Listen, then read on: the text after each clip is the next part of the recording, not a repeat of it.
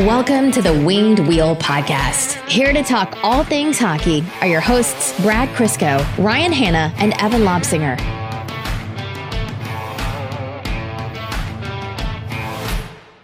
What's the word for like the middle of the offseason?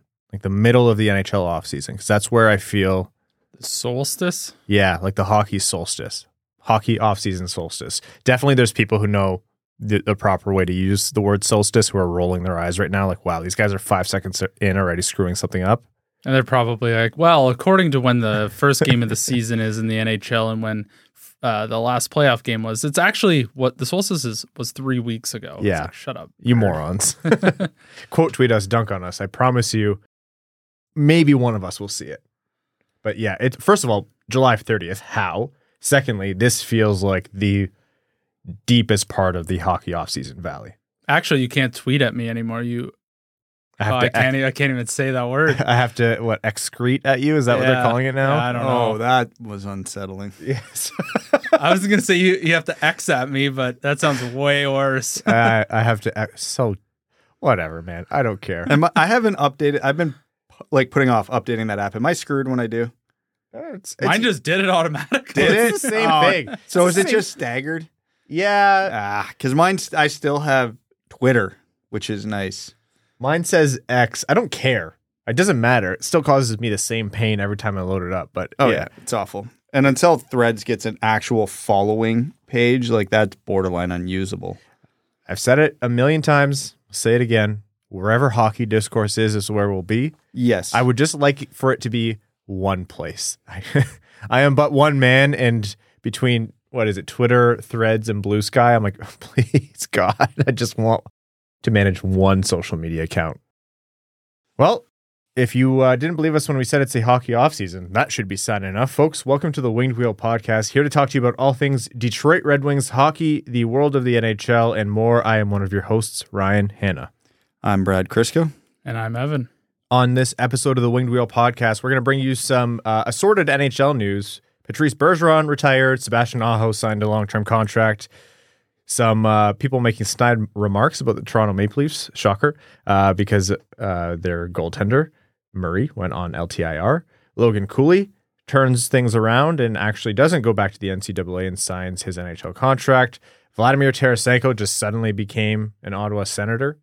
And then after that, we'll talk about a conversation that's been, well, speaking of Twitter/X, floating around since the DeBrincat trade happened, which is where's Detroit and where's Ottawa? And we'll lump in Buffalo and Montreal there just to evaluate where those teams are at. We'll talk about some Red Wings notes like Veleno being unsigned, and we'll see what else we get into before overtime. Before that, I want to let you know a couple things. First of all, this podcast is almost entirely supported by our Patreon supporters. Patreon.com/wingedwheelpodcast. If you want to join the Dub Club, you get access to a lot of really great benefits. First of all, you get access to our Patreon exclusive overtime episodes, which record and post right after these main episodes. We let loose, have fun, answer any questions that we didn't get to in the main show. Generally just have a good time. You also get access to our Patreon exclusive Discord community, and you're also entered into all of our giveaways. For example, last season we gave away 2 tickets to every Detroit Red Wings home game. The vast majority go into our Patreon supporters, and we're going to do the same this year. And we also just gave away an Alex DeBrincat jersey, so that's what you can look forward to. In addition to supporting us on Patreon, I also want to let you know about the Roast and Toast of Thomas Holmstrom and Nicholas Lidstrom on Saturday, August 26th at 5:30 p.m., presented by Trinity Health, hosted at Motor City Casino in Detroit. It's going to be a great time. There's a lot of laughs to be had. Host Mike/Doc Emmerich, Chris Draper, Ian Baggs, Steve Ott, and Jim Ralph will lead those laughs and entertainment. There's 2 levels of tickets. The champion ticket gets you cocktails and hors d'oeuvres, the dinner, the auction, the roast and toast. Of course, you're going to be rubbing shoulders with NHLers, people in the industry. You'll see us there, I hope. So go to jamiedanielsfoundation.org to get your tickets and get them soon before they run out. Okay, let's start with the news that was biggest across the NHL. And this is one that people saw coming for a little while now. It was actually a little bit surprising that it happened this offseason and not the previous one. But Patrice Bergeron, longtime Boston Bruin, of course, finally called it a career. Almost 1,300 games, 427 goals, 613 assists, 1,040 points, and most notably 6 Selke trophies. I don't say this lightly. Pavel Datsyuk's one of my favorite players of all time. But if there's ever anyone in the game who has a trophy to be named after him in the future, Patrice Bergeron and the Selke might be one down the road. Oh, yeah, 1,000%. This is one of those very conflicting days in the hockey world, or the day it was announced, because as a fan of a team in the Atlantic, I'm ecstatic. Getting Patrice Bergeron the hell out of the Atlantic in any means necessary is a huge win for the other 7 teams in that division. Having to play against him constantly and his defensive prowess was always a pain. But as a fan of hockey and a hockey appreciator, it's a very somber day because you can appreciate the talent and the nuance that a player like Patrice Bergeron brought to the game. I can't believe he only had 6 Selkies. It felt like every single year he won it. And it was just like, well, why even vote this year? Patrice Bergeron's winning again. Well, part of his career overlapped with Datsyuk. Yeah. He probably has a case for 1 or 2 more in there as well. 100%. And the fact that he was able to do it so effectively so late into his career, like even last season, it's not like he was over the hill. 58 points in 78 games. Like really, he could have kept going and been productive. Mind you, he did talk a lot about the reality of the game playing at 38 years old. He's had some hard miles too. Yeah. Didn't he play a cup final with like a collapsed lung and a separated shoulder? Something like that, yeah. Fractured spleen, like just one of those guys who's an absolute warrior. And he talked about he can go out there and play and produce, but it got harder to lace up the skates. No longer was it just, you go out the night before, you get 6 hours of sleep, and then you hop on the ice the next day. Like at that age, to play the kind of game he plays, there's a lot of preparation that goes into that. And, you just ran out of steam. And you kind of saw it with the Bruins. Like those guys got together, and it felt very much like they all agreed, like one last ride this year. And by all rights, after the regular season that they had, it looked like they put together the best shot they had for one last ride. And again, as a fan of a rival team in the Atlantic, and rival might be a bit rich considering where Boston is and where Detroit is, it was funny to watch from the outside. But for Bergeron, it's like how this guy walks away with only 1 Stanley Cup. Like it's a team. If you ever want an indication that it's a team sport, statistics like that, like Patrice Bergeron, with all of his success over his entire career, just 1 Stanley Cup, like that's a guy who, the way he played, you'd think he'd have 3 or 4. Robbed of a couple Olympics as well. So, happy for Bergeron, calls it a career, gets to retire. His body can heal a little bit. Let's look at this selfishly from a Red Wings perspective. The Red Wings own the better of their next first-round pick / the one that they own from the Boston Bruins, which is a 2024 top 10 protected first-round pick, or if it's top 10, then it slides to a 2025 completely unprotected first-round pick. So Detroit gets to choose which one they want to send. Now, for this to be a really good pick for Detroit, like it kind of has to thread the needle. You essentially want Boston to finish 11th in the draft order next season for Detroit to have the best possible option for that pick, and who knows where they'll finish in relation to that pick. But still, Boston, could they be in some trouble here? And could this be advantageous for Detroit? Their first line center right now is Pavel Zacha. Wow. Yeah, this team's in trouble. Not to the point of I think they're going to be, free falling and all of a sudden that top 10 lottery pick looks very much an option. I don't think they're that bad. They still have Marchand, Pasternak, 2 great goalies, McAvoy. They're fine. They're not a cup contender anymore, I don't think, unless they solve some problems. But yeah, Bergeron was not only the driver of that team, he was also, known as one of the best leaders in all of sport. So losing a guy like that in the locker room surely can't be beneficial either. I don't know. This is not a short-term, oh my God, we're in trouble for Boston, but you now can clearly see the writing on the wall for what the next 5 to 10 years are going to look like for the Bruins, because they have nothing to speak of in the farm system. The core on the team is aging, and it's at the perfect confluence of Ottawa, Buffalo, and Detroit really hitting the gas on their progression. So now not only does Boston still have to compete with Florida, Tampa, Toronto, I don't think the Bruins are that much further ahead than those other 3 teams. I think Montreal's the only one truly lagging here. So there is a reality, I wouldn't call it an all that likely one where Boston's, battling for 6th or 7th this year because, if Detroit takes a step, Buffalo takes a step, Ottawa takes a step, it's not crazy. Now, keep in mind, Boston would have to drop off like 40 points in the standings for that to be even a possibility. But again, they lost Bertuzzi, Taylor Hall, Dmitry Orlov, now Patrice Bergeron, David Krejci. That's a dramatically different team, and they did not bring in a ton of talent to offset it. I have gone wrong on this podcast over the 8.5 years we've been doing it by betting against Boston multiple times. This one, the evidence is actually there. Like before, like, oh, they're getting old. Yeah. Now it's like they are losing players. One thing I will say, though, is teams who have been good for a long time, I find that their drop isn't that precipitous. Like it's never this rapid. Because it's going to sound like I'm talking about intangibles, but they have a winning system. They have a winning culture. Those guys know how to battle and win games. And I know it's hard to quantify that and put it into something tangible that you can latch onto, but it's a real thing, especially in hockey. That doesn't just go away overnight. Now, you've pulled out one of the most important cogs in that, in Patrice Bergeron, of course. But as Brad said, they still have a lot of really key players there. McAvoy, Marchand, that the goaltending should still be really, really good. So that doesn't all go away. But I don't know. Like, this might be the point where, like you said, Brad, Boston falters enough and the teams chomping at the heels from behind catch them. It would have to be dramatic for them to fall off, all the way to the bottom. So I'm not projecting that, but no longer are you going to say, yeah, the top three is absolutely Toronto, Tampa Bay, Boston. I could see a shakeup here. So again, as a reminder, the reason we're talking about this is because Detroit owns one of 2 first-round picks next year, either their own or the one that Boston sent them. And it depends on which one Detroit decides to send to Ottawa, and that's part of the DeBrincat trade. And it also depends on if Boston's first-round pick is actually the 2024 pick.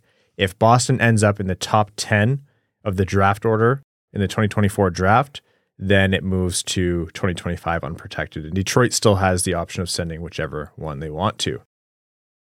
Okay, some other news. Sebastian Aho signs himself a long-term deal. Carolina brings him in for 8 years at $9.75 million, which is notable because it's an 8-year contract for a premier player in the NHL. So thoughts overall on the deal, but also the comparison is drawn a lot to Larkin.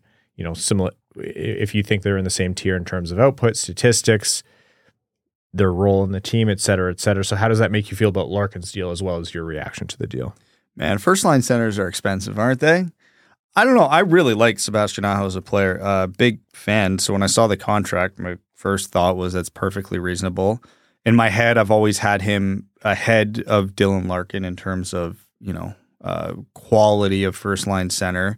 I think it's a good deal for the player, good deal for the team. My only question here, and it won't matter because he re-signed with the same team, is Sebastian Aho actually that good, or is he a little bit inflated because he plays on such a strong team and such a strong system? Like, would Dylan Larkin be putting up similar numbers if they were switched? I don't know if it would be to the same extent, but I think there's a conversation that they are more comparable than I think a lot of people would think. Yeah, the question was posed, like, which one would you prefer? And credit to Aho, phenomenal player. I still think I take him like what he brings to the game is, I think, not overrated or underrated. I do think sometimes overlooked. But yeah, you can't deny the fact that system really elevates its players. And that's not just on defense. It's not just like the defenseman making the goalie seem a lot better. There is support on offense as well. So the system overall, I'm sure, does do something to amplify Aho. So I don't think it's crazy to pull Larkin into that tier and make the comparison, especially based on contract. So yeah, it does actually make me feel good about the price that Detroit paid for their first line center, which wasn't cheap.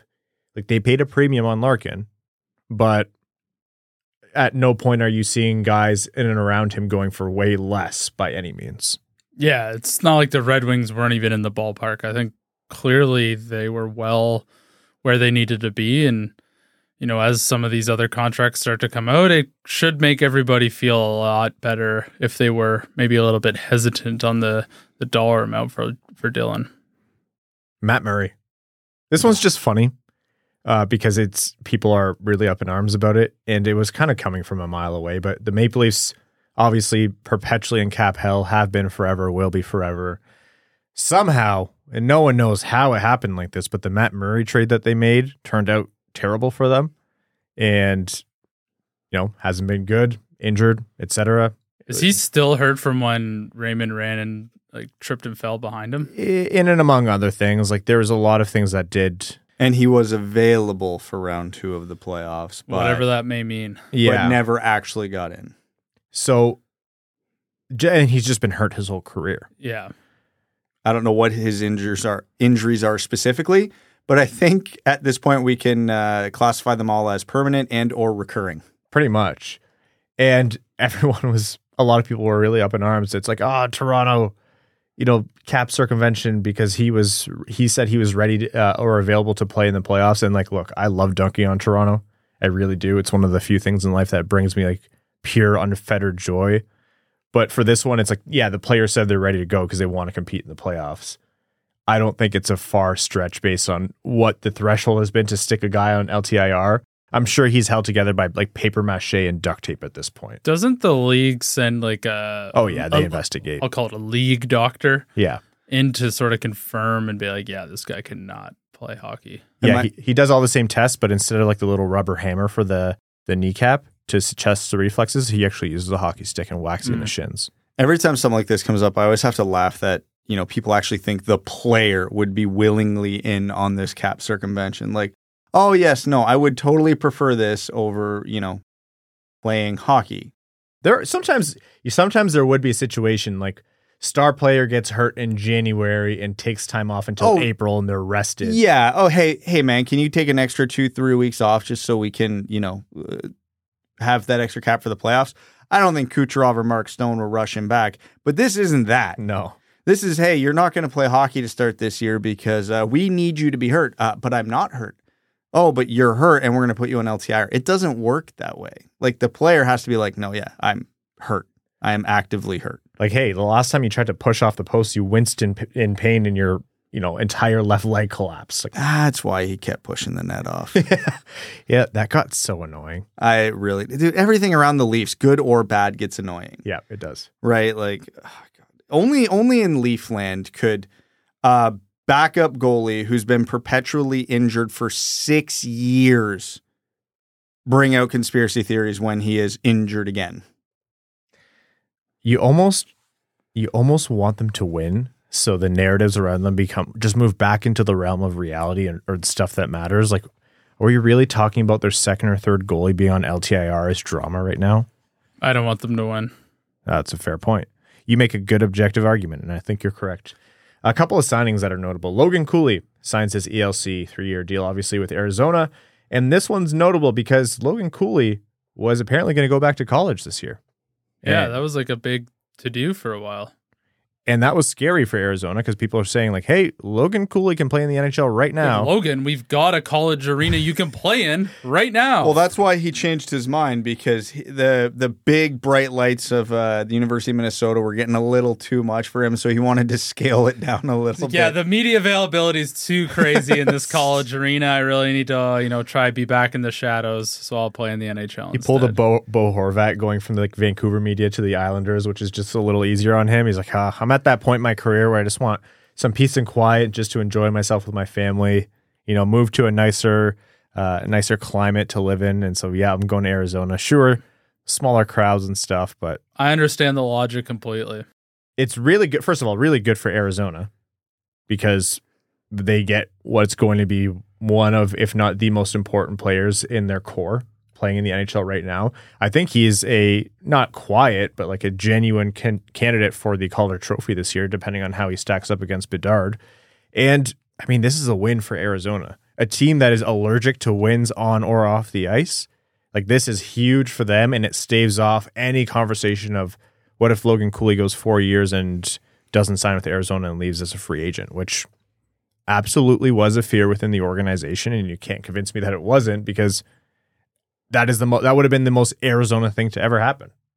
He's just going to structure his NHL contracts to get him out of there as quick as possible. He goes to his agent, what is the soonest I can have any leverage? And then let's schedule to that.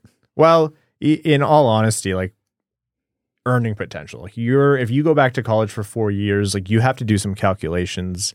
Oh yeah, as a college player who will have some kind of desire in free agency. Okay, you want to go that route? Sure.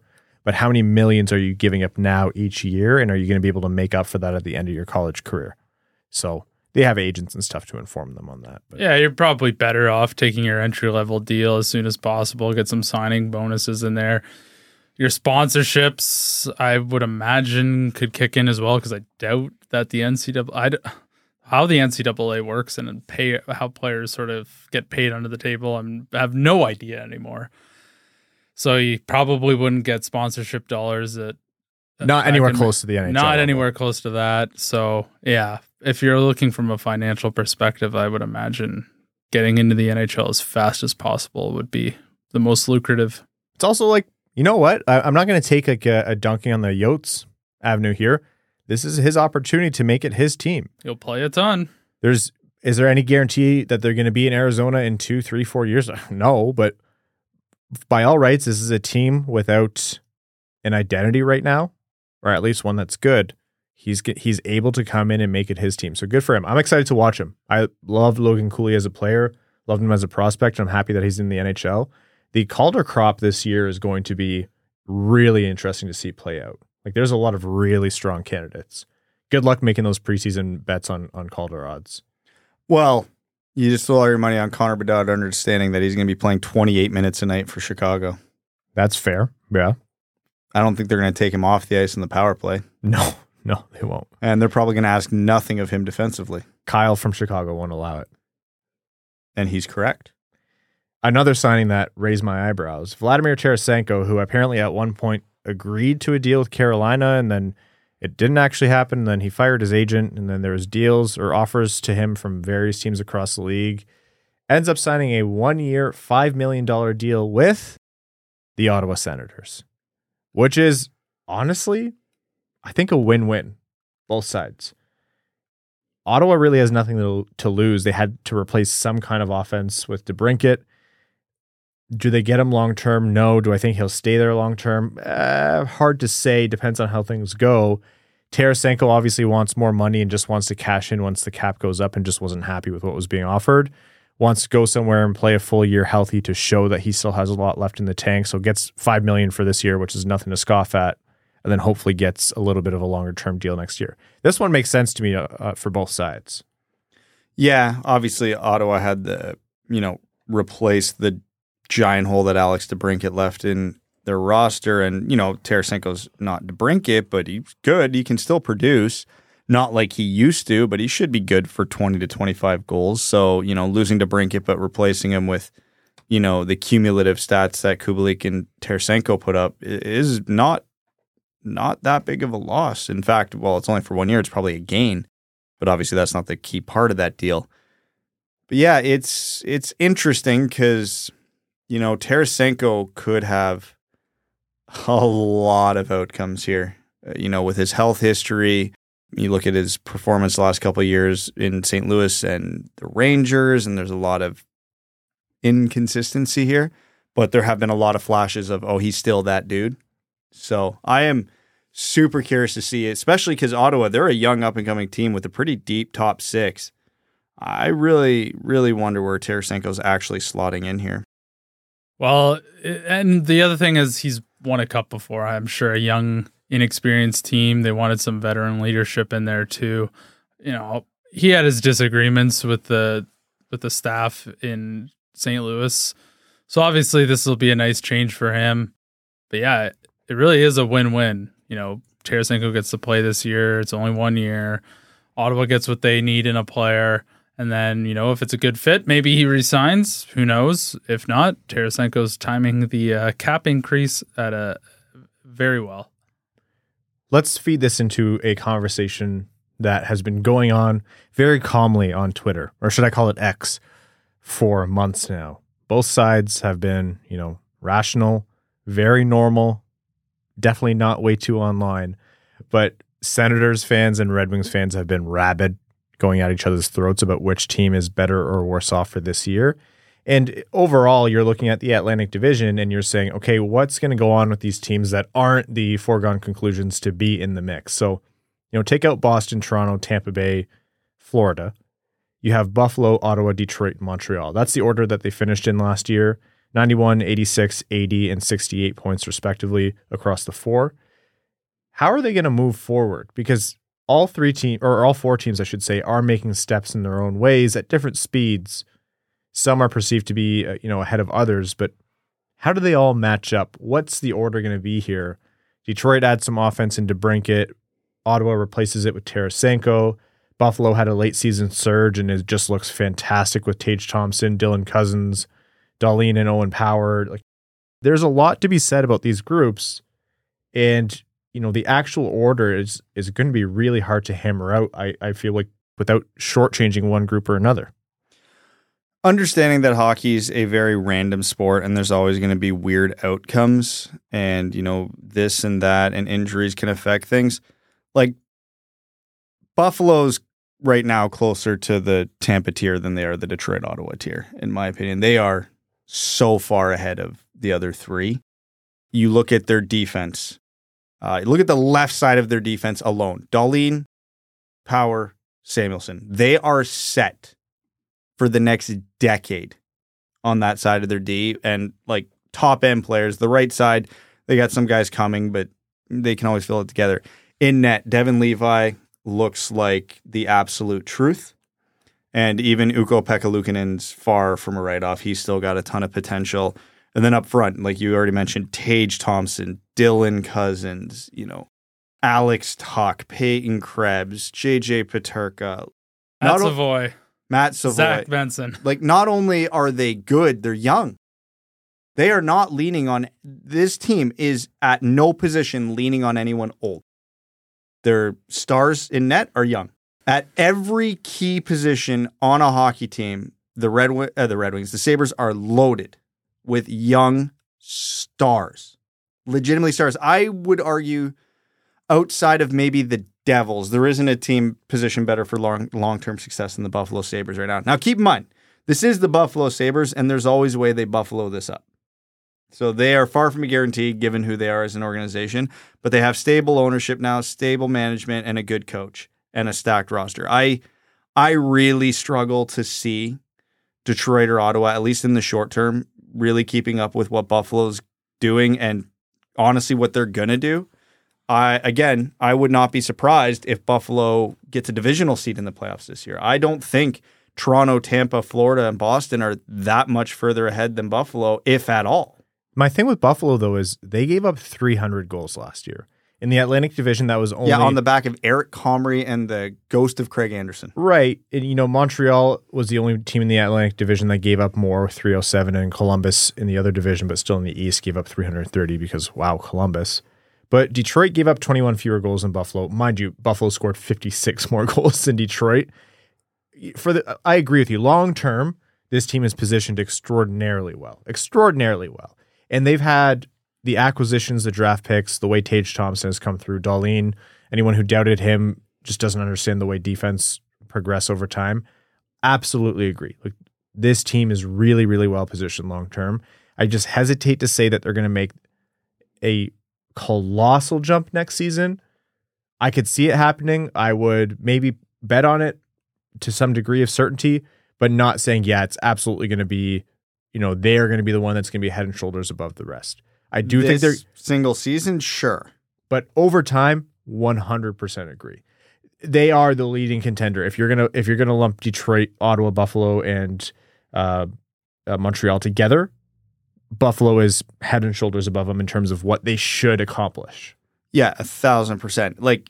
For me at this point, it's not if they take a massive step, it's when. Could it be this year? Sure. Could it be the year after? Sure. I mean, they missed the playoffs by 1 point this year. Everybody talks about Pittsburgh just missing because of that game against Chicago. Buffalo was also right there. They were 1 point behind the team that went to the Stanley Cup final. Just to keep it in perspective, I know hockey's random, but Buffalo, it's not like Buffalo needs to take a massive leap this year to be relevant.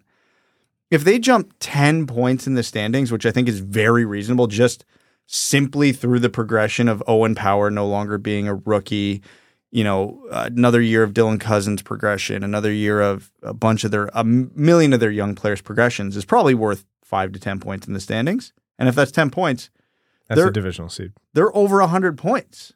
Like, they do not need to take that big of a step to crack 100.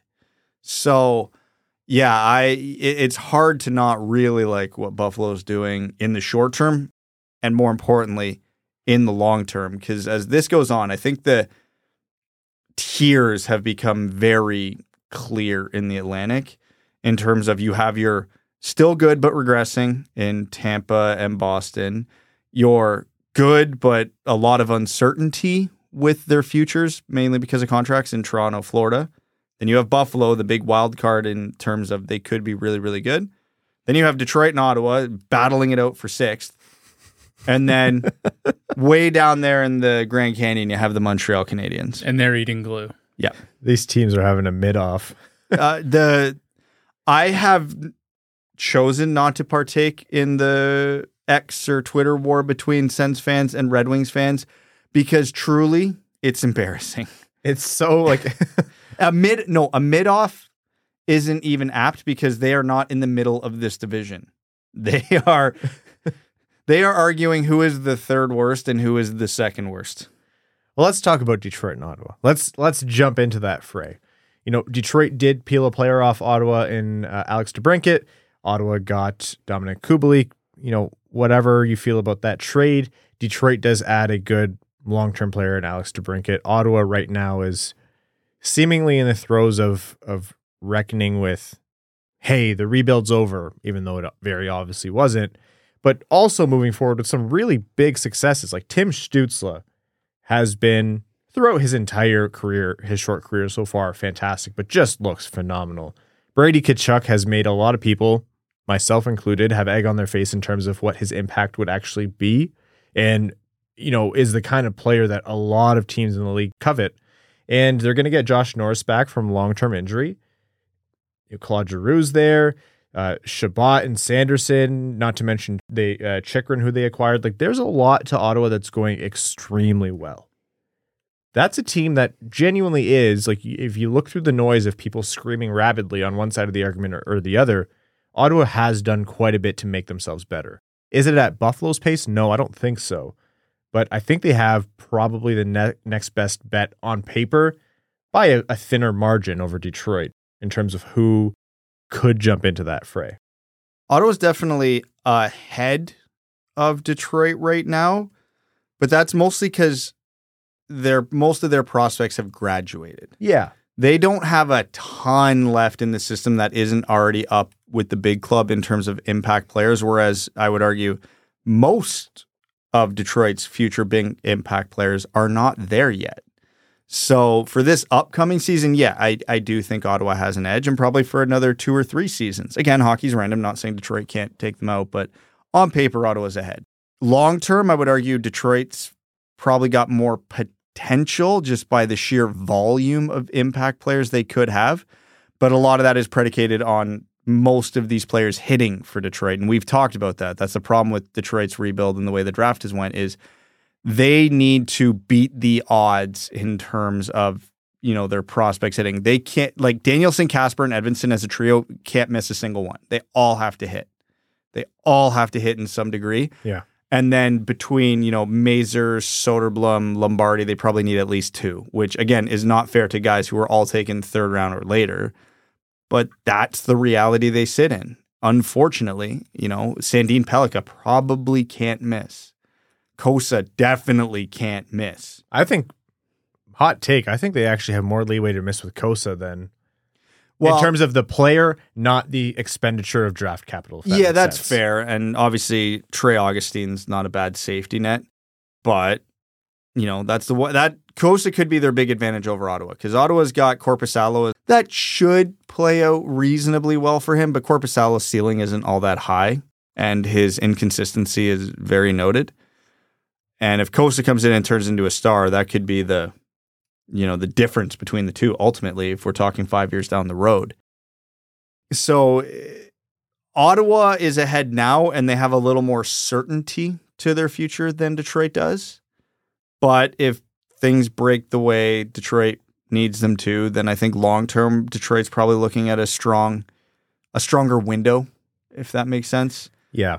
But Ottawa's much closer to hitting their window than Detroit is. I like the note you made about Ottawa's prospects have graduated. And that's not to be reductive. Like, I really do think Stützle has been fantastic. Obviously, Brady Tkachuk that's his team. Like, there's no minimizing that. But there's been a little bit of a back and forth in terms of, Stützle just had a great season. Then Raymond had a great season. Then Stützle had a great season. So if Raymond takes the big step that we know he can take and it comes next season, then the narrative shifts that much. If the players that the Red Wings brought in, which, it's another big shift in the overall DNA of this team. So it's a big ask to say, yeah, these players are going to come in and mesh extremely well right away. But if they do, that's another big push forward. The prospects change things. Does Casper break into the roster? Does Edmondson by the end of the season become a top 4 regular? Like, these are all things that are a big ask in a singular lens, and you want all of them to come together. That's why I say, and Brad says, Detroit comes in just behind Ottawa in terms of what they can put down on paper and in likelihood. But it is not a foregone conclusion that Ottawa will come out ahead of Detroit right now. Like, they are very much battling neck and neck. And in 365 days' time, this narrative could be wildly shifted just based on, players progressing internally on either team. And both of these teams would be heavily impacted by one of their main components being injured for a long period of time. So, who's going to finish 6th versus 7th could be very well dependent on availability of their star players. But yeah, just looking at like the defensive cores, for example, do I think Ottawa's is better right now? Yeah, certainly. But, if you inject Edmondson and Sandin Pellikka into Detroit's roster, I start to really have a bit of a thought exercise, in 2-3 years. Yeah. I think Detroit would have the better defensive core there. So, yeah, Ottawa is a more realized team, and Detroit still has a ton of potential and growth, I think.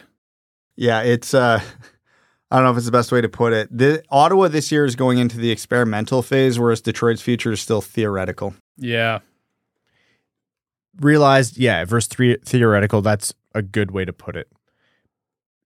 Health, I think you're right, Evan. I think health is going to dictate. Both these teams aren't deep enough to just have the next guy up and they don't miss a beat. I think if we're talking, standings, couple injuries and both teams are free falling. Well, that's the one area, at least if we're talking for this specific season, Detroit definitely has an advantage on Ottawa is depth. Yeah. I think Detroit's better positioned to handle an injury. Let's say, in a hypothetical world where Perron and Giroux both get hurt, I'm not that they're equal players, but just hypothetical old guys who could get hurt. Yeah. Detroit would be able to fill that gap far better than Ottawa would, because you can almost cut their forward group in half, like in terms of that chasm between their top 6 and their bottom 6, whereas Detroit has the opposite problem, which is still a problem, which is that third and fourth line is still a little too similar to the second line, but at least it makes for easier transitions when stuff goes wrong. Yeah, the peaks are not as high for sure, but it's not such a steep drop-off. Yeah. And, we should qualify this all by saying some folks might be thinking, didn't you have criticisms about the Kopp contract to some degree or the JT Compher contract to some degree? And yeah, to some degree, yes, there is some concern about the term, depending on which one of us you're talking about, maybe. But as of right now, those two players should be able to come in and have strong, effective seasons. They're not going to be Tim Stützle out there, either of them. But in a way that's not going to be as flashy on paper, a more solid middle part of your lineup could be what makes a difference. I think what it honestly is going to boil down to, as dumb as it is whose backup goalie is better and which team stays healthier. A lot more certainty in Ottawa's net as well. I do like their short-term goaltending much better than Detroit's because, I think Husso and Korpisalo, like when they're both on, are very similar. But yeah, I don't have the faith in Reimer or Alex Lyon that I would in Anton Forsberg, again, who's coming off a very good year. I don't know. Maybe. It seemed that to me seems like a wash. Like Korpisalo, Forsberg versus Husso against Lyon, Reimer. I could see that going any direction. Availability, once again. 100%. Best ability. And Montreal, just to give them the time of day here, are they that far behind where it's not going to be a concern if you're one of the up-and-coming teams that they're going to be hot on your heels soon enough? No, they are that far behind. I really don't like anything that they're doing, which as a fan of the Red Wings is great. Nick Suzuki isn't Dylan Larkin. I don't think he's going to be as good as Dylan Larkin. And right now he is their only solution at center for a while, him and Kirby Dach. And Kirby Dach, it's a great reclamation project. Yeah, there. I mean, he certainly made that Romanov trade look worthwhile, but he's hot and cold, and they're banking on him being like a true number 2 center. Cole Caulfield and Alex DeBrincat are unbelievably similar players to compare him to the Red Wings. Caulfield obviously being a bit younger, but man, there is not a lot to write home about anywhere else in that organization. Yeah, they got some decent prospects. Reinbacher's obviously pretty good. Caden Gooley on the back end's pretty good. They have Lane Hudson too, and again, he looks like he could be unreal, but until... The question with him has always been, is he a stud? No, he's always been a stud, but is it going to translate to the NHL at his size?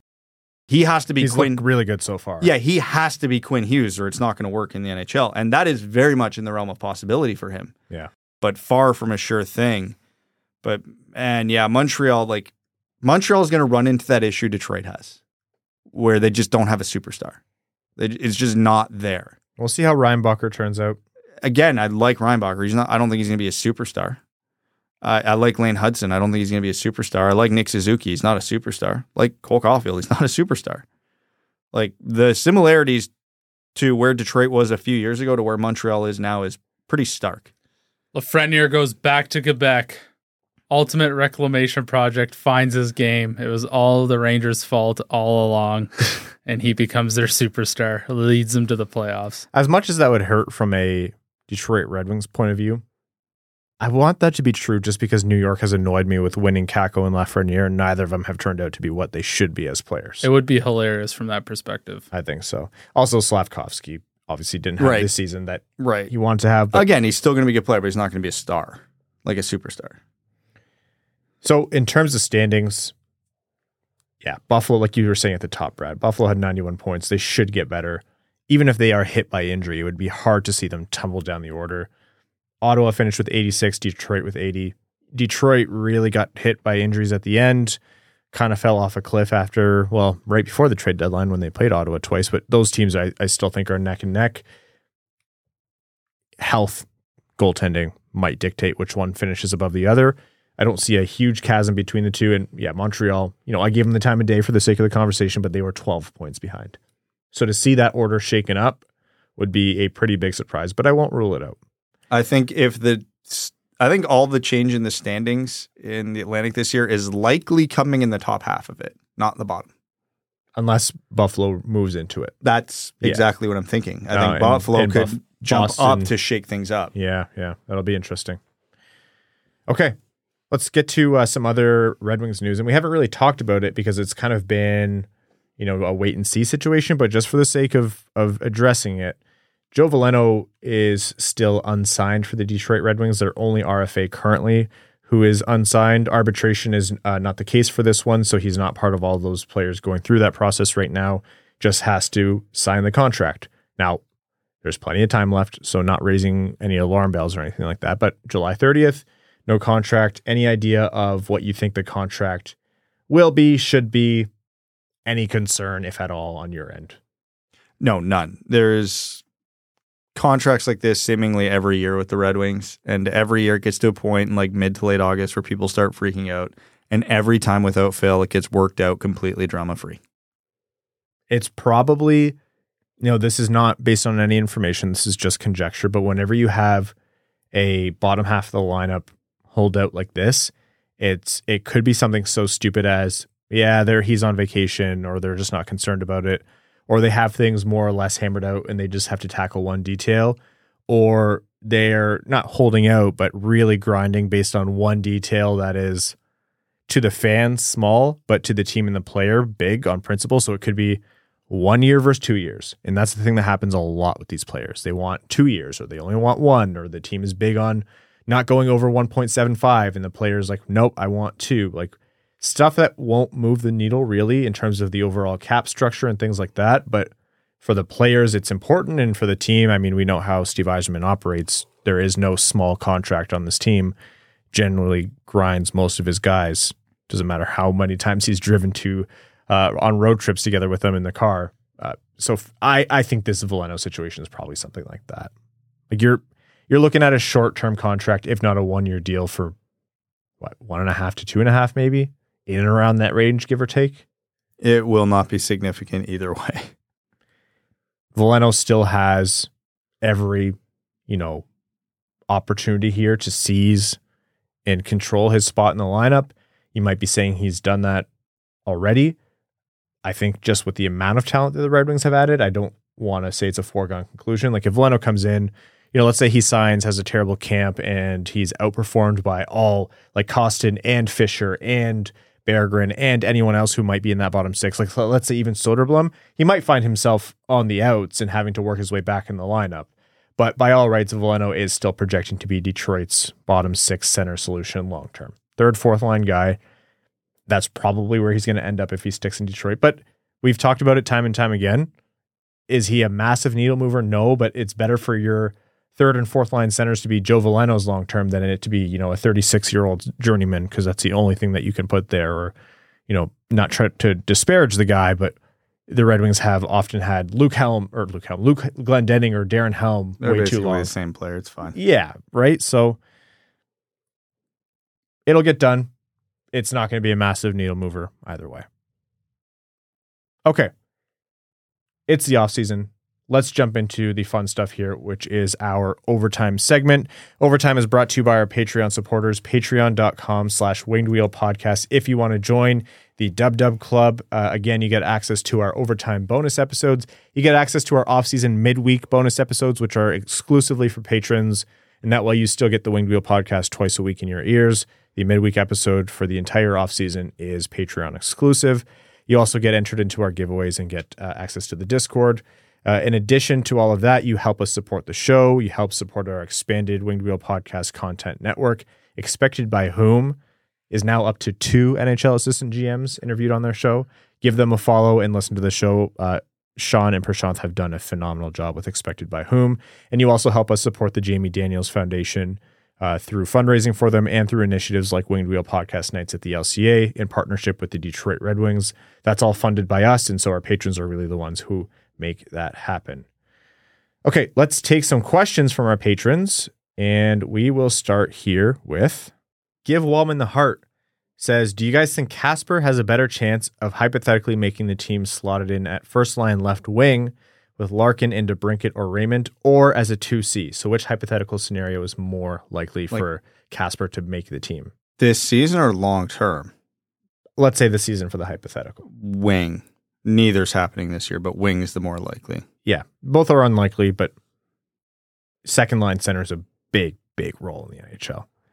I mean, Kasper does play a kind of game that I think will translate to the pro game a little bit faster than average, but yeah, second line center is a huge role in the NHL. And they have capable guys there. Between Kopp and Comfer, you're almost better off sticking him at the wing. It's your boy Al says, is everyone on this team destined to make less than Larkin? I've heard you guys talk about the captaincy factor before, but from your last episode, it sounds like Seider will probably make more. It depends. Internal cap structures are really beneficial for teams. Detroit has a history of it. They've done it in the past, and they've often tied it like, no one makes more than Lidstrom or whoever it is. It's really hard to manage those things because right now, Detroit paid Larkin for a lot of years that will come with the cap raise, but with the cap going up as much as it's going to over the next 2+ years, if Seider comes in and has an all-star season and it gets Norris votes, it might be hard to bring him in under Larkin's number. But if you ask Steve Yzerman that question, the answer will probably be an emphatic yes. Well, I mean, not to simplify this too much, but outside of Mo Seider, there isn't anyone in the organization likely to be better than Dylan Larkin. So Lucas Raymond could, but it's not going to be the next contract. And he's also a winger. Right, which is a less premium position. That's a really good point. So, yeah, it would be good for the cap structure for Steve Yzerman for that to be the case, but it's going to take some massaging of contracts. Whoever does Detroit Red Wings capology is going to have some work cut out for them. But that, I mean, the negotiations are going to be a grind, which is a big surprise for Steve Yzerman. Brian Vasha says, while in Berlin wearing the podcast t-shirt, I ran into a couple that also listens to the show. That's incredible. Of all places. Yeah, that's amazing. Anyways, the Wings continue to get negative reviews on their activity, even with the DeBrincat steal. Does this team need to start out on a heater to get some respect? Thanks.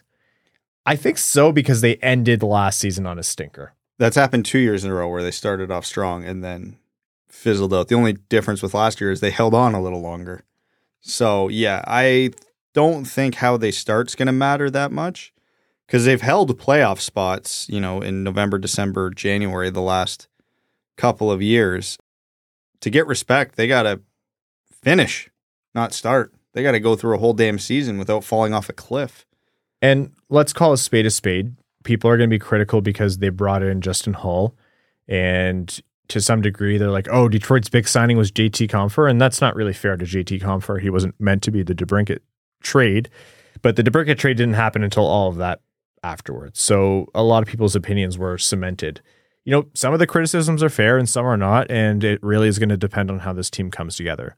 Now, we said last season this is a brand new team with a brand new coach, and it's going to take them time to gel, and it took a little bit to click, but Derek Lalonde did a phenomenal job of pulling that team together to be better than the sum of their parts, and that sum wasn't very high. Like, the way they came and played team defense, like, this team all of a sudden played much better defensively. He has more to work with, but he almost has the same task ahead of him this year, so there's pretty much the same kind of qualifier there. Neck says, what's the benefit of keeping Joe Veleno at fourth line center instead of Marco Kasper or another prospect? Prospects you want to play. At this point, we know Joe Veleno's probably not going to be a top six forward. Kasper probably could be. So it's important for him to play more than 9 minutes a night wherever he's playing. I'll say this team under Yzerman's direction has shown time and time again that if a guy earns a spot, he gets the spot. So if Kasper does earn it over Veleno, he'll earn it over Veleno. Like, he won't be artificially held down unless, he earns it over Veleno, but then he can't handle the grind of the NHL season. And then what Brad says goes. Like, it's not going to be 11 minutes a night in the NHL. They'd rather have him play 19 plus with the Grand Rapids Griffins. The Gyms says, happy almost August, WWP crew. I have an overtime rule change for you to weigh in on. In overtime, 3-on-3, there is no offside. It would end the constant zone exit to maintain possession. Wow, I hate that. You like it. I know you like it. Whatever gets rid of the stupid regroup bullshit. I do hate the regroup too. I'm wondering if they need an over and back rule in overtime. I don't like the idea of getting rid of offsides. Like, that's, to me, that just changes the game fundamentally. What are we going to review then? Goaltender interference? Let's just get rid of goalies. Brad's making a lot of enemies. He's alienated defensemen. He's alienated goalies. What do you think of the proposed rule? They are my two biggest enemies, so that is perfectly okay by me, Ryan. That's right. As a cherry picker, they are your two biggest enemies. As a lifelong all gas, no breaks forward.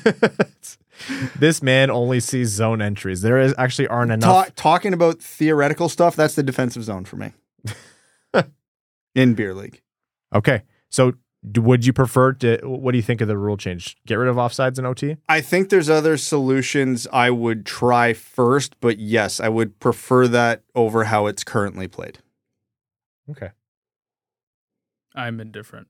You? Indifferent? That, if it's going to overtime, that's way past my bedtime anyway, so I'm not watching. Doesn't matter. This is a little bit of a fun one. Cody says, what's your favorite video game of all time? That's tough. I need to go last. Yeah, that's exceptionally tough. But I have a lot of video games that I've really loved. I probably need to think for a long time before I answer this.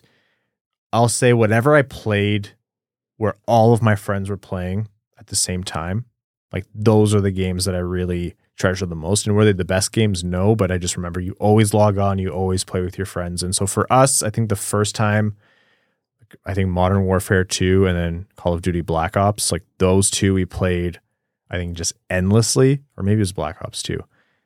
I love those, just love playing with my friends. I don't even know if I like the games, honestly. I really hate playing the Call of Duty games. I think they're terrible.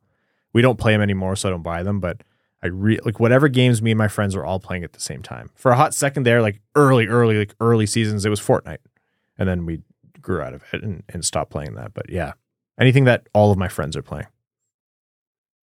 I know what mine is. What is it? It's Diablo 2. Yeah, I was going to say, you're a big Diablo guy. That was one of the first games Diablo 1 was one of the first games I ever played when it came out in 1995. Diablo 2 came out in 2000, and then the expansion in 2002. I still play it. I know Brad's, it's Pong. Yeah. Do you even have an answer to this? I have 2. Okay. And they're from the same era as Evan. To obviously give it away. NHL 98 and Tony Hawk Pro Skater 2. Pro Skater 2 is such a good answer. That was a jam. I 100%ed that game. Like, you remember when it got to the point of so obsessive, you had to complete every gap in the game? Yeah. I did that. I forget which one it was, what level, but there was a gap that took me about 2 months to finally hit. Yeah. Pro Skater 2 is up there. It's got to be top 3 for me. That is a fantastic answer. Wow. Weird games, like weird niche games when I was like a little kid. 2 that I played, which probably don't hold up, but I loved was, speaking of, love Pro Skater 2, so I like skateboarding games. It got gifted to me. Disney's Extreme Skate Adventure had no business being as good as it was. Also, the Harry Potter Quidditch game on PlayStation 2. But don't look at me, I was an Xbox guy. That game, again, had no business being as good as it was at the time for me. Man, I still remember, this has got to be like going back to like 93, 94. EA Sports Talk Baseball for Sega. It was one of the first video sports games that had commentary.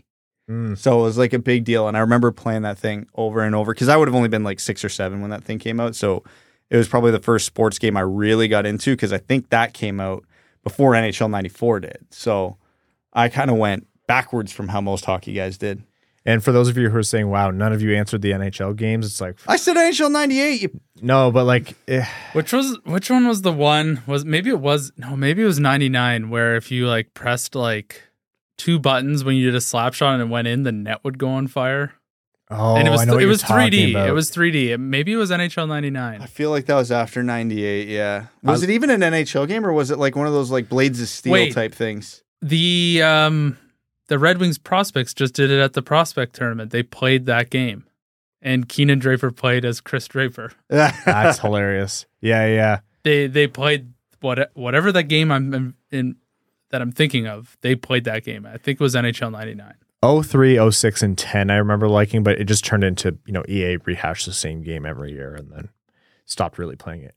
Dylan Larkins Nana says, rapid fire, only answer over or under. First, Mazer plays 30 games in Detroit this year. Under. I'm going to go under as well. 2, DeBrincat scores 33 goals. Over. Under. Over. I think my prediction was 34, so I kind of have to stick with it. 3, Gostisbehere has 17 power play points. Oh, man. I'm going to go under. God, that depends so much on what unit they play them on. I'm going to say under. I'll go over. Okay. Carzone 13 says, being that you are all hockey players or have been, which Detroit Red Wings player would you want to step into the role of, or what player do you see your style matching up with the most, also league-wide, if that is relevant? Oh, man, style. Style? None of them. So there were growing up in the 90s, there was one very specific player I molded my game after, but he did not play for the Red Wings. So who? Pavel Bure? Yeah. Wow, I was kind of answering jokingly. No. Yzerman was my idol, but I wanted to play the game of hockey like Pavel Bure. He was the most exciting player to watch in the 90s, which was when I was forming everything. I guess the closest Red Wing to that would probably be Sergei, maybe Pav, in different ways than Bure, but that extremely quick, skilled north-south game. Because that's where I'm better off the rush than the cycle. I love coming through the neutral zone with a full head of steam. I'm Derek Meach.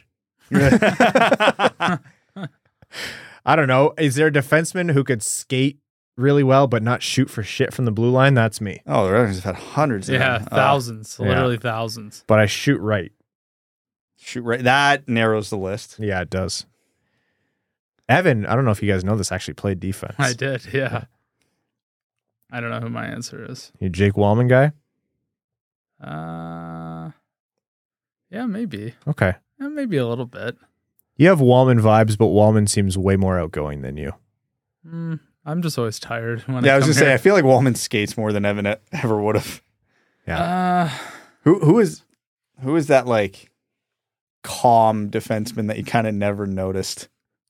I feel like that's Evan, just out there for the vibes. Nick Lidstrom. Oli Mata. Oh, you know what? Oli Mata is right. Yeah, but I clap bombs and Vibes are And yeah. other things. Oli Mata, Evan Lobsinger. Vibes are high. Outgoing, not so much. All right, last question here from Todd McTavish says, you've mentioned that we have a league average first line and then 3 third lines. Would placing Kopp and Comfer on the same line with Perron or Raymond on the other wing make up a league average second line? Well, you don't have a league average first line unless Raymond's on that first line. So that's not an option. So if you're talking Kopp, Comfer, Perron as the second line, no, that's still a substantially below average second line. Yeah, like I'm not saying that Not couldn't work as a substantially, comp. but it's Not a good NHL second line. no. I'm not saying that couldn't work as a combo. Like you might see it at some point if someone comes in and takes a third line center spot, or Kopp or Comfort aren't working out there for one reason or another. But that won't. You don't solve Detroit's. You have 3 second lines hypothetical or a problem that we've stated that they have without just adding better talent. Like there's no other combination of it other than bring in more talented guys, which seems ungrateful because the Red Wings just brought in Alex DeBrincat, but it's more of a testament of how far you have to go to make a competitive team. Okay, we are in the throes of the offseason. We're going to wrap this up and jump into our Patreon exclusive overtime bonus episode. So we'd like to thank you all so much for tuning in. Some news items for next week. Next week's episode is going to come on Monday night. We're not going to be recording on Sunday. We're going to be recording on Monday, so it's going to be a day delayed. Also, the midweek episode for this week, again, for the rest of the offseason, will be Patreon exclusive, so stay tuned for that to come your way around Wednesday or maybe Thursday. So again, if you're a patron, you get those bonus episodes, and our next main episode is coming on Monday night, so that'll be Monday, August 7th. We'd like to thank all of you so much for tuning in, all of you for listening, whether you're a new listener or old. We appreciate you so much. If you want to help support the show and can't contribute on Patreon or not interested, another way you can support is by leaving us a rating wherever you get your podcasts, Spotify, Apple Podcasts, etc. Those ratings really help, as well as subscribing to the show and tell a friend. That means a lot to us. Speaking of Patreon, we'd like to thank all of our patrons, especially our name level supporters: Arjun Shanker, Yves Bartels on behalf of the Sarah Grand Foundation, Aikfer, Samuel Soderholm, Raymond's Missing Tooth, Icon, Brad's Lord and Savior, Bradley Cleveland, Glenn Brabham, Keenan O'Donohue, Yanni Burgers, Meals on Wheels, Matthew M. Rice. On behalf of the Mooseheads, I apologize for Ferg Zadina and probably McIsaac, Croner's Left Knee, Admiral Matt S. of the Cheesebag Navy, Babe Landeskog, Buck the Suck Eyes, Carl Bertanen and Aluski, Carzone 13, Citizen High Five, Clip Clop Nene, Connor Scovey, Cookin' with Kosa, Coyote season tickets in anywhere but Tempe, Craig Kibble, Denny's Gamer Girl, Derek Enstam, DJ Denton, Don't Say This Is a Guy Challenge, failed, Exquisitine Buble Schwinslow, Give Blood Fight Probert, Hockeytown Love, Hockeytown Matt, Hassam Al-Qassem, Jay Gollum, Jacob Turner, Joel Miranda, Kalen Wood, King Tone, Larkin the Cat, and Raymond walk into a bar. Marcus, Marlon Winchester, brand new name level supporter, welcome Marlon. Matt McKay, Michael Edlund, Mitch Collins, brand new name level supporter, R.A. Red 3, Ryan Hubbard, Scott Martin, that's what I appreciates about you, Wallman's Elite Dancing D, Iserplan Stan, General Andy Bohan of the Cheesebag Army, Sam Bankson, Adam Rose, Big Cheese, Brad Simmons, Brian Vasha, Captain Antonio Gracias of the United Federation of Cheesebags, Chuck Buffchest, the Tarpless Goon, Commander Ben Barron of the Cheesebag Space Force, Connor Leitonen, Corey Prida, Kringleberg, brand new name level supporter, welcome Kringleberg, Darren Fick, Frank Stanley, Gene Sullivan, Go Green, Go White, Griffey Boy, Henrik Robert Deeks, I'm from Waterloo where the vampires hang out. I'm Ryan Hanna, and Jonathan Erickson was a generational talent. Damn you, whoever did that.